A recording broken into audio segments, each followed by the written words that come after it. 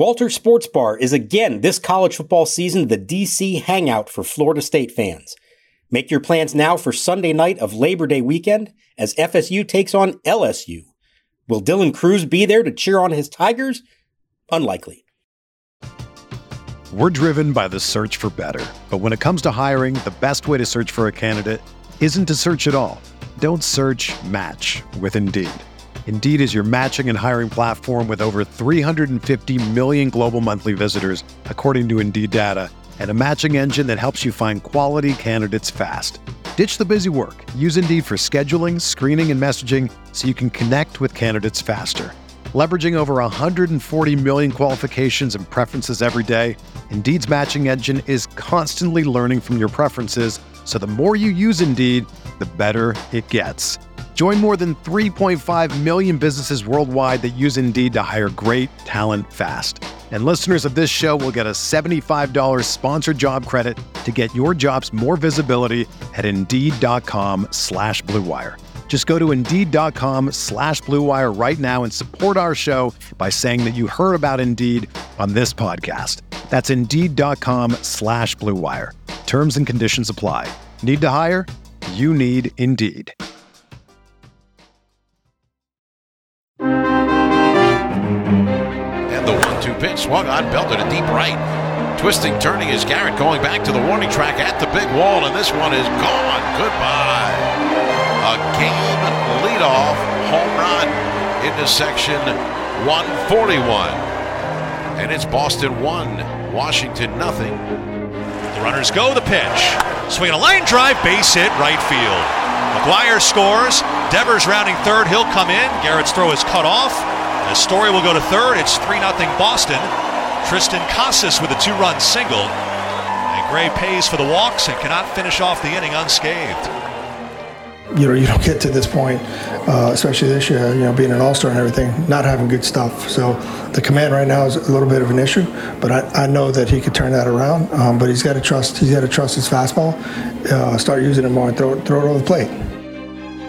And welcome to Nats Chat for Wednesday, August 16th. 2023, along with MASNsports.com Nationals insider Mark Zuckerman, who is at Nationals Park. I'm Al Galdi, host of the Al Galdi podcast. The Nationals, as you probably know, had one All-Star this season, Josiah Gray. He was having a terrific step-forward season. He still could end up having a terrific step-forward season, but Gray right now is in a bad way. And he on Tuesday night had a third consecutive bad start. The Nats on Tuesday night lost to the Boston Red Sox 5-4 at Nationals Park in Game 1 of a 3-game series. Josiah Gray allowed 5 runs in 3 innings. This episode of the Nats Chat podcast is brought to you by Votes for Women, the latest board game released by DC's Fort Circle Games. Fort Circle Games' mission is to create fun, easy-to-learn, historical board games. Josiah Gray now, over 3 starts in this month of August, has an ERA of 11-12. We know what time of year this is, Mark. These are the dog days of August, and at least so far, the dog days are not being kind to Josiah Gray. No, they're not, and you see this pattern here, Al, where he is throwing a lot of pitches right from the get-go, not able to put hitters away. He's putting himself behind the 8 ball. You can tell early on these are going to be short starts, and he hasn't been able to even get through 5 innings for the most part. And I do wonder, okay, what's going on here? Is he wearing down? Is the command off? Is he just facing some better lineups? Is he overthinking some things on the mound? It could be a combination of all of that. But the end result is that I think after a half a season of seeing him find a way to get out of jams that he would create for himself, he's no longer doing that for whatever reason. And you see how fine the line that was all along. He was able to have great results early on in spite of some struggles. Now the results are kind of mirroring the trouble that he's getting himself into. It was interesting listening to Davey Martinez's postgame chat with you guys because so much of it was about Josiah Gray and what went on with him on Tuesday night and what's happening with him right now. I mean, his season is unraveling really in this month of August.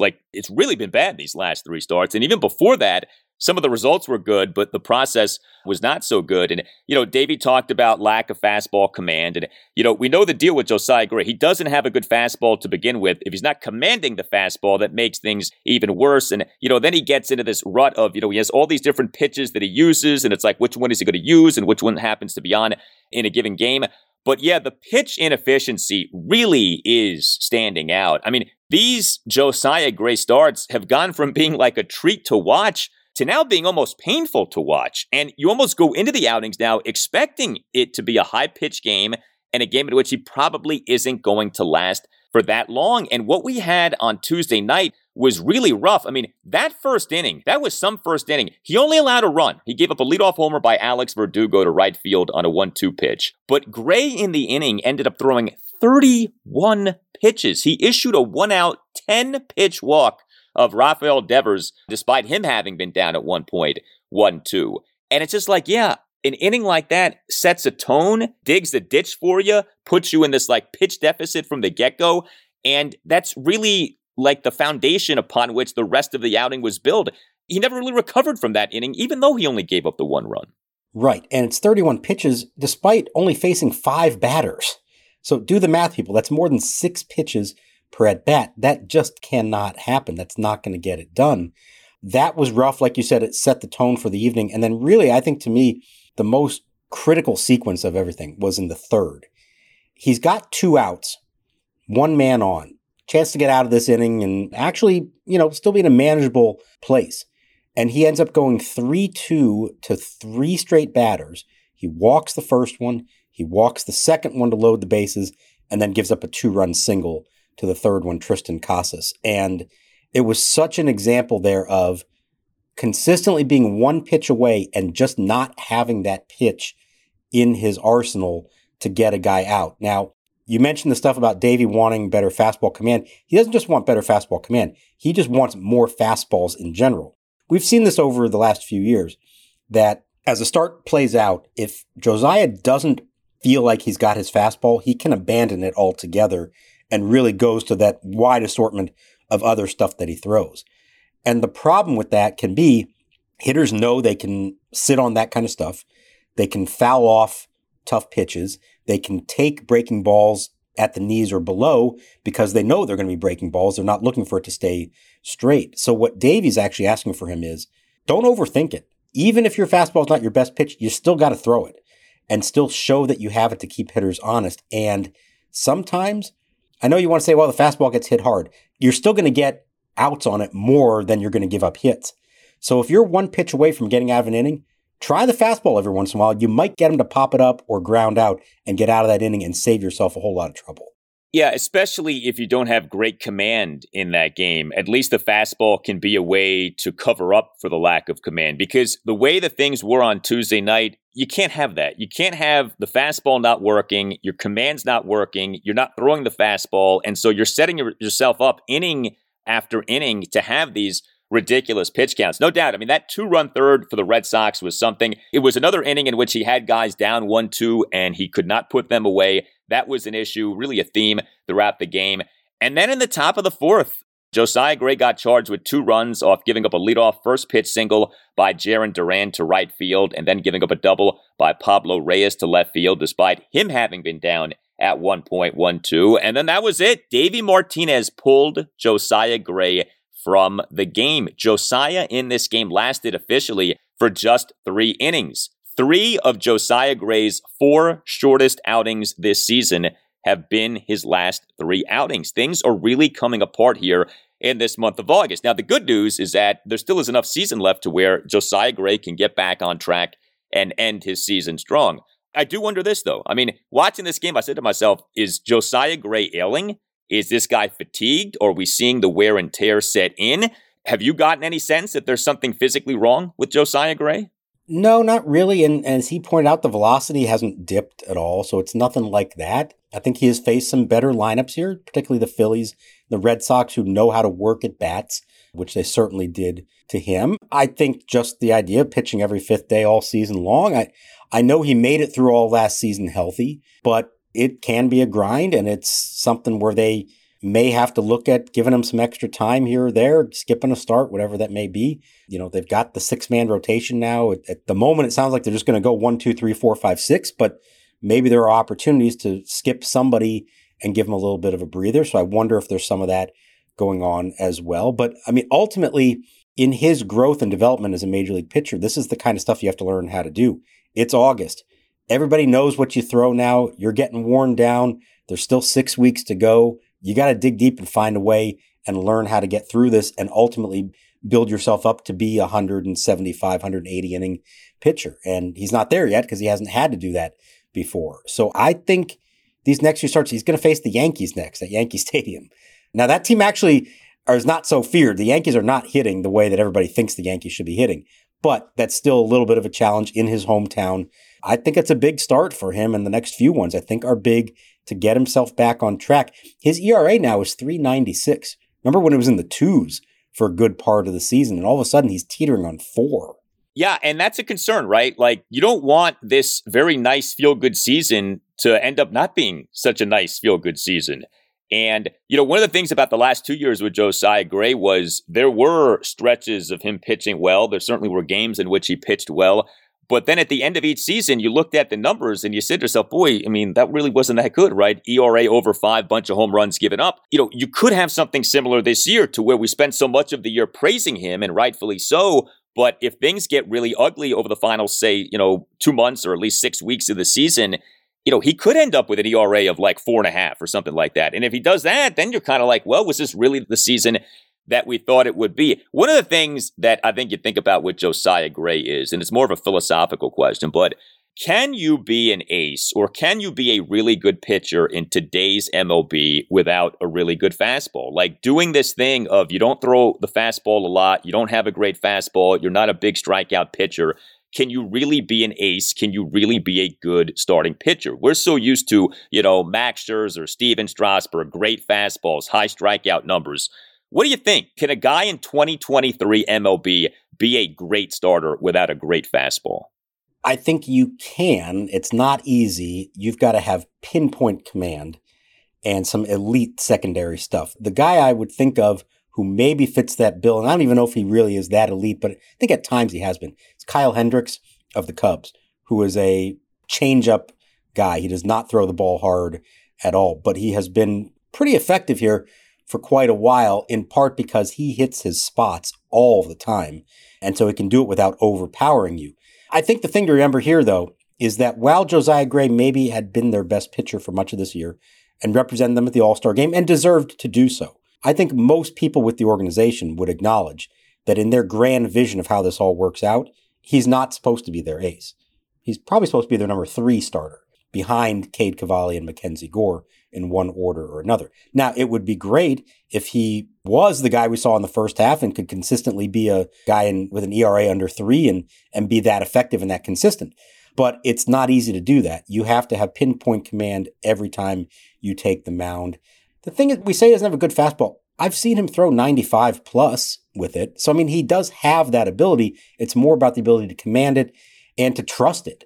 And this is a guy who he thinks a lot. We've talked about all the work he put in last winter to try to fix some things. And he did fix a lot of things with mechanics, with the home run ball, which was such a problem for him. It's really not what's beating him right now. So I, in some ways, trust that he can now make the adjustments that you want to need to fix this and get better as he goes along.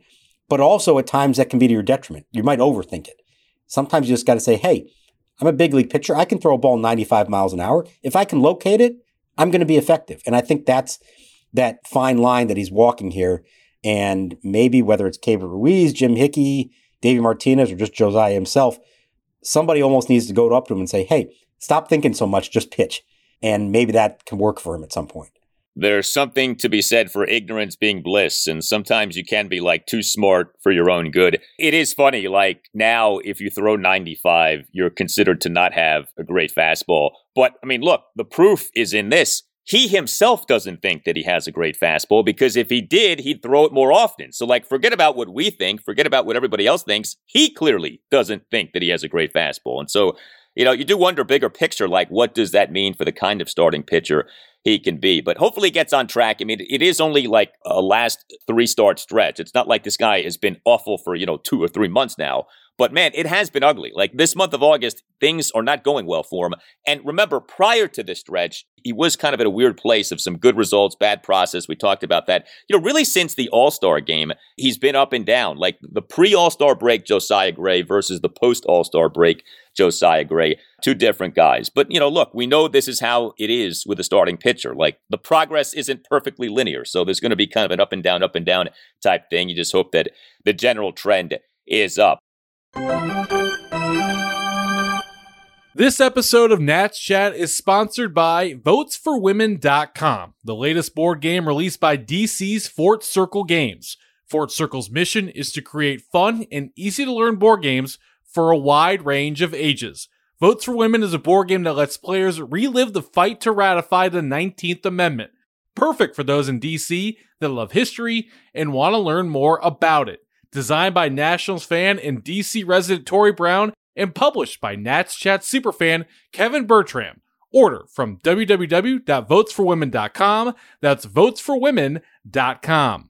Hey guys, it's Al Galdi for Window Nation. Well, the heat, the humidity, the sky-high temperatures, they all are here. And all of this is forcing your air conditioning into overdrive, leading to ultra-high energy bills. The solution, new windows from the folks at Window Nation. And Window Nation right now is offering a sensational deal to listeners of the Nats Chat podcast. Right now, no money down, no payments, and no interest for 2 years, plus 50% off all styles of windows. Call 866-90-NATION or visit windownation.com and tell Window Nation that you want the deal that you heard about from Al Galdi on the Nats Chat podcast. Again, no money down, no payments, no interest for 2 years, plus 50% off all styles of windows. 866-90-NATION or windownation.com. Know this about Window Nation. It has installed nearly 2 million windows with a 96% perfection rating. Window Nation is elite. Window Nation is the equivalent of peak Max Scherzer for the Nats. No money down, no payments, no interest for 2 years, plus 50% off all styles of windows. 866-90-NATION or windownation.com. That's 866-90-NATION or windownation.com. And make sure that you tell Window Nation that you want the deal that you heard about from Al Galdi on the Nats Chat podcast. If you too are on the lookout for some cheaper tickets to the Morgan Wallen Show at FedEx Field in early September, then I suggest you check out the Game Time app. Game Time is the fast and easy way to buy tickets for all the sports and other shows near you. It is the fastest growing ticketing app in the USA for a reason. Get images of your seat before you buy, so that way you know exactly what to expect when you show up. Grab the tickets without the stress with Game Time. Here's what to do. Download the Game Time app, create an account, and use code NATSCHAT for $20 off your first purchase. Terms apply. Again, create an account and redeem code NATSCHAT, that's spelled NATSCHAT, for $20 off. Download Game Time today. Last minute tickets, lowest price, guaranteed. Hey guys, Al Galdi here to tell you about Factor, which is America's #1 ready-to-eat meal kit. I have been eating Factor meals. They are outstanding. They can help you fuel up fast with flavorful and nutritious ready-to-eat meals delivered straight to your door. You'll save time, eat well, and stay on track reaching your goals. We, of course, are in the thick of summer, but the school year isn't far away. Everyone's busy. You want to make sure that you're eating well. With Factor, you can skip that extra trip to the grocery store and also skip the chopping, the prepping, and the cleaning up too, while still getting the flavor and the nutrition that you need. Factor's fresh, never frozen meals are ready in just 2 minutes. All you have to do is heat up the meal and enjoy the meal, and then get back to doing whatever it is that you need to be doing. Here's what you do. Go to factormeals.com/NatsChat50 and use the code NatsChat50. You do that, you get 50% off. Yeah, 50% off. Go to factormeals.com/NatsChat50 and use that promo code NatsChat50 for 50% off. Factormeals.com/NatsChat50 and use that promo code NatsChat50 for 50% off. Factor, America's #1 ready-to-eat meal kit. On a 3-1 pitch, Dylan Cruz rips a base hit to right center field, and the Freddies are pouring it on in the first. 2 more in, 2 more ribbies for Cruz. It is 7-0 Fredericksburg. Here's your Dylan Cruz update after action on Tuesday evening. He hit second and played center field for the Fred Nats as they're back home. 1 for 4 with 2 RBIs. Did strike out twice on the evening. The Fred Nats routed the visiting Augusta Green Jackets 13-5. Now back to Mark and Al. And here's the pitch by Jansen, a swing and a high fly ball, deep left center field. Moving back on is Duran, shy of the track, and he makes the catch. And it's a very quick inning for Kenley Jansen to close the Nationals out of the ninth on just 5 pitches. So the Red Sox have taken game 1 of this 3-game interleague series. The Nationals' 3-game winning streak comes to an end. They lose for just the 3rd time in their last 15 games here at Nationals Park. Josiah Gray may be in a bad way right now, but the Nats bullpen is flying. This is crazy what's happening here. We on Tuesday night had yet another terrific performance by this resurgent Nats bullpen, which, oh, by the way, got a key player back on Monday. The Nats on Monday afternoon reinstated reliever Hunter Harvey from the 15-day injured list, which he had been on since July 17th, retroactive to July 16th, due to a right elbow strain. The corresponding roster move was the Nats optioning reliever Joe LaSorsa to AAA Rochester. And while Josiah Gray on Tuesday night only lasted for 3 innings, and the Nats bullpen, once again, it was leaned on quite a bit, the Nats bullpen responded. 5 Nats relievers officially combined for 6 scoreless innings. Robert Garcia officially tossed 2 scoreless, hitless, and walkless innings. Now, he did allow 2 inherited runners to score, but officially 2 scoreless innings. Andres Machado, scoreless top of the 6th. Jose A. Ferrer, a perfect top of the 7th. Jordan Weems, a scoreless top of the 8th. And the returning Hunter Harvey, a perfect top of the 9th. You know, this game, when Josiah Gray exited it, had the feel of, boy, this could be one of these ugly Nats games. It certainly could be a game in which, the opposing team scores 7, 8, 9, 10 runs. Instead, the 5 spot remained the final run output for the Red Sox. The bullpen for the Nats came through once again. Here's the thing. That's 5 relievers going 6, as you said, scoreless, and I put scoreless in quotation marks because Garcia did not do a great job inheriting the jam that he did. Now it's 2nd and 3rd, nobody out. What are you going to do? So, not an easy spot for anybody to get out of. But 6 scoreless innings on 65 pitches. Okay? Think about how hard Josiah Gray had to work to get through his 3 innings on 84 pitches. Now, everybody who came after him did the rest of the game on 65 pitches. That was remarkable. And it's just a continuation of what we've seen from this group. It is staggering how good they have been, and it's been everybody. There has not been a weak link. I mean, even LaSorsa, who was sent down, he had 1 rough outing over the last month, but he had been scoreless in every other one, so he had shown some promise. Everybody else has been good at times when they've used them. Even Corey Abbott had a good long relief appearance the other day. It's really something to see, and that, more than anything, is the reason that they've been in all of these games. I mean, they probably should not have had a chance to win this game, and they did. They trailed 5-4 in the 4th inning, and it was still 5-4 when they came to bat in the 9th, and I never would have imagined that would be the case. Both, I didn't think the bullpen would be able to hold them down that long, but I also thought the offense at some point would do something, and they didn't. We'll get to that later on here. But to me, you want to pinpoint one reason why the Nationals have played so well here lately.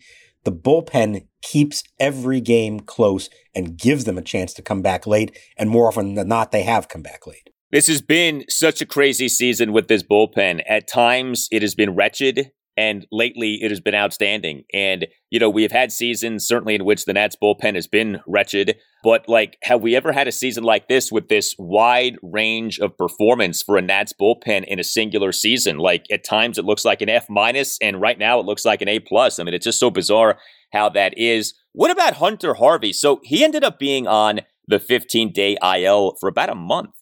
And yet he doesn't go on a rehab assignment. Now, I'm not complaining about that, but gee, I'd love to know how often that happens. A reliever misses a month and doesn't have to go on any kind of a rehab assignment, especially a guy with his injury history. But, he certainly looked all right on Tuesday night with that perfect top of the 9th. Yeah, so he threw a simulated game the other day, and everything was fine for that, and he felt like he was good to go. And, he said that deep down he knew it wasn't that serious, that he spoke up early this time. Last year, he didn't do that. He admitted he tried to pitch a little longer through it, and that cost him several months in the end. And in this case, he spoke up right away. And I think because of that, it allowed him to come back quicker. And he even thinks he could have been back a week or more earlier, if not for an off-the-field situation, which was that his wife gave birth to their son early. And so there were some complications, and he had to spend some time, obviously, with them, more important than baseball.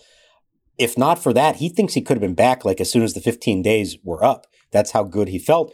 Can't argue with the results. He was throwing 97, 98. He was throwing strikes like he always has. He looked like he had not missed a beat. And I mean, that's pretty amazing that we're talking about how great this bullpen has been. And you just added a guy who's making him better. And they actually are at a point now where like, it's sort of a question of like, who do you drop when you're adding somebody new? Because there are no real obvious candidates. Everybody has done a nice job. And I don't know if it's going to last the rest of the way or not. But right now, this is as deep and effective a bullpen as we've seen in a long, long time here. And the guy who Harvey supplanted as the Nats closer, Kyle Finnegan, now is staying on as the closer because he has been so good, right? Right. I mean, Davey said, like, it's 12 straight scoreless appearances, 7 for 7 in saves after Harvey went down. You're not going to mess with that. You got a good thing going. So he did say Finnegan would stay there. Now, I'll be interested to see. I'm sure the situation is going to arise at some point, and we saw this earlier in the year. Let's say it's a tie game, 1-run game, 8th inning. Opponent has a couple guys on base. Are you going to bring in Harvey to pitch out of the jam, or would you go to Finnegan as your fireman, your best ace reliever? That worked so well for them earlier in the year. I don't know that Davey's going to be so married to the idea of the closer, and he's got to be my 9th inning guy. I'll be interested to see when that situation arises, but in a broader sense, he is saying that Finnegan is still his number 1 guy. And if the innings are clean, he's going to save Finnegan for the 9th. Yeah, I think Davey has shown a willingness to deviate from, closer 9th inning, setup man, 8th inning. And, even this season, like with Finnegan and Harvey and Finnegan, like it kind of has gone back and forth. So I don't know that that label of closer matters so much with the Nats right now. Like we know who the top 2 guys are, Finnegan and Harvey, and it's just a matter of how you want to deploy them in a given game. But man, this Nats bullpen is surging, so very nice to see that. Mark mentioned the Nats offense. Strange game for the Nats lineup. So the Nats scored 4 runs, total just 6 hits, although 4 of the 6 hits were doubles. The Nats worked 3 walks, went just 2 for 11 with runners in scoring position. All 4 of the Nats runs came in the bottom of the third. Keibert Ruiz in that 4-run third had a 1-out bases loaded 2-run double to right field to cut the Nats deficit to 3-2. Stone Garrett, he in that 4-run third had a 2-out first pitch, 2-run opposite field double to right field to give the Nats a 4-3 lead. But otherwise, that was pretty much it for the Nats. Certainly was it in terms of the Nats scoring. Dominic Smith did have 2 doubles. He went 2 for 4 with a couple of doubles. C.J. Abrams had a single and a walk. Also had a stolen base to get to 30 for the season. So those really were your offensive highlights, but it just was so strange because, again, the game had the feel of a slugfest early on. Nats score 4 runs in the bottom of the third and then get blanked the rest of the game. So many 1, 2, 3 innings, so many quick innings. The pace of the game, I mean, the first 3 innings, it felt like took about 4 hours. The final 6 innings, it felt like took about 30 minutes. So it was almost like 2 different games on Tuesday night. It was a really bizarre game. And you said, 2 for 11 with runners in scoring position? 10 of those came in the first 3 innings. They only had 1 at bat with the runner in scoring position after the 3rd inning. That came all the way in the 8th. So there were opportunities. They went 0 for 3 in the first, 0 for 3 in the second. Both of those with a chance to just at least move a runner up, try to get somebody across the plate. And they couldn't do that against Nick Pivetta, who they kind of had on the ropes there and couldn't do anything. Now, they did convert in the 3rd, and those were some good quality at bats in that inning. A couple of walks drawn by Thomas and Meneses, big 2-run doubles by Ruiz and Garrett. And so you thought, okay, well, they can continue this. And then once the Red Sox went to their bullpen, just like when the Nats went to theirs, there was nothing to be had the rest of the way. And, part of me kept thinking, all right, well, we've seen this. They're going to score late. This is what they do. And then you watch the Red Sox bullpen and you realize these aren't the Oakland A's anymore. These guys are pretty good. Chris Martin, Kenley Jansen, of course, closing it in the 9th. These are some experienced, really good relievers. And Kenley Jansen in the 9th inning of a 1-run game against anybody is going to be tough. Against Jake Alou, Ildemaro Vargas, and Blake Rutherford, that was a major mismatch. There was no real legitimate hope of a comeback at that point. Although Blake Rutherford did have another hit in this game, so he's catching fire. Nice to see that. Yeah, I mean, the Red Sox are not having a great season by Red Sox standards, and yet, I mean, they're now 63-56. You know, like, they have a winning record. They play in the cauldron that is the American League East, a division in which not a single team has a losing record.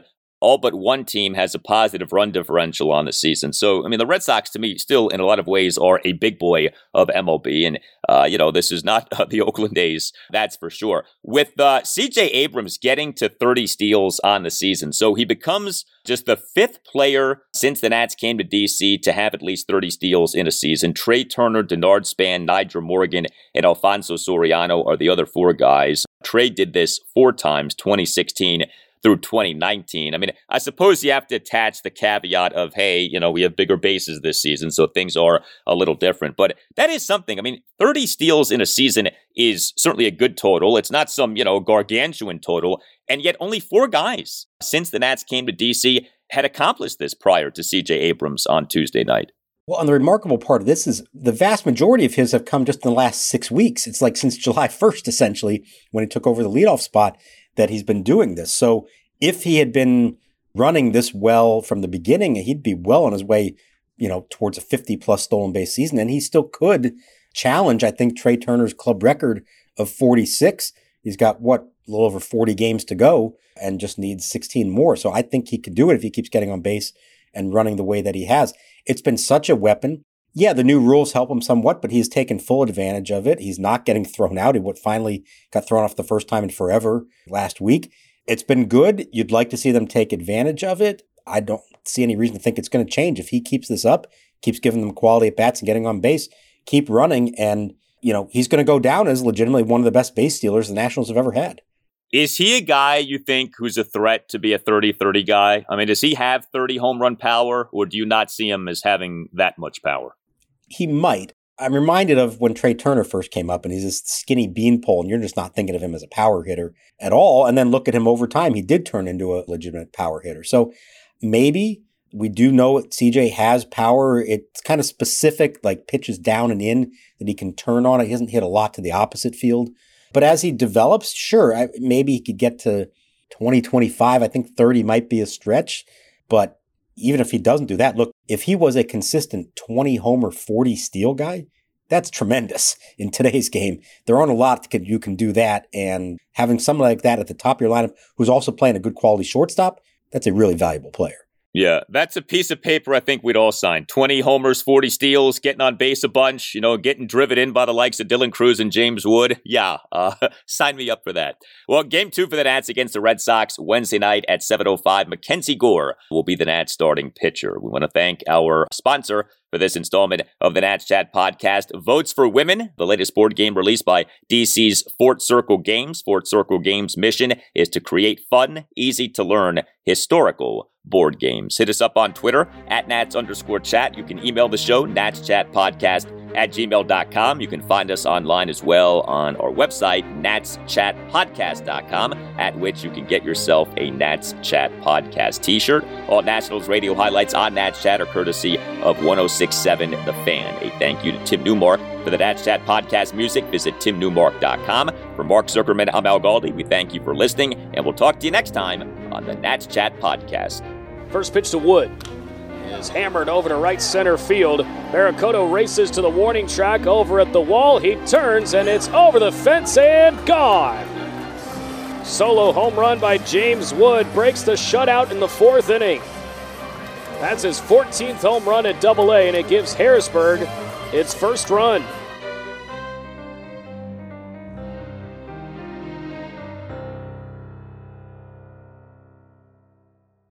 Whether you're a world-class athlete or a podcaster like me, we all understand the importance of mental and physical well-being and proper recovery for top-notch performance. That's why I'm excited that Unified Healing is sponsoring podcasts on the Blue Wire Network.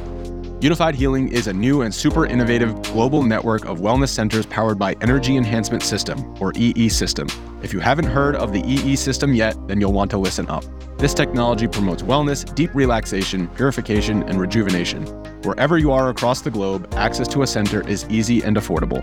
Interested in experiencing the EE System technology for yourself? Go to unifiedhealing.com/bluewire to learn more and find a center near you. That's unified, UNIFYD, healing.com/bluewire. No material or testimonials on the Unified Healing website are intended to be viewed as medical advice or a substitute for professional medical advice, diagnosis, or treatment. Always seek the advice of your physician or other qualified healthcare provider with any questions you may have regarding a medical condition or treatment and before undertaking a new healthcare regimen, including EE system.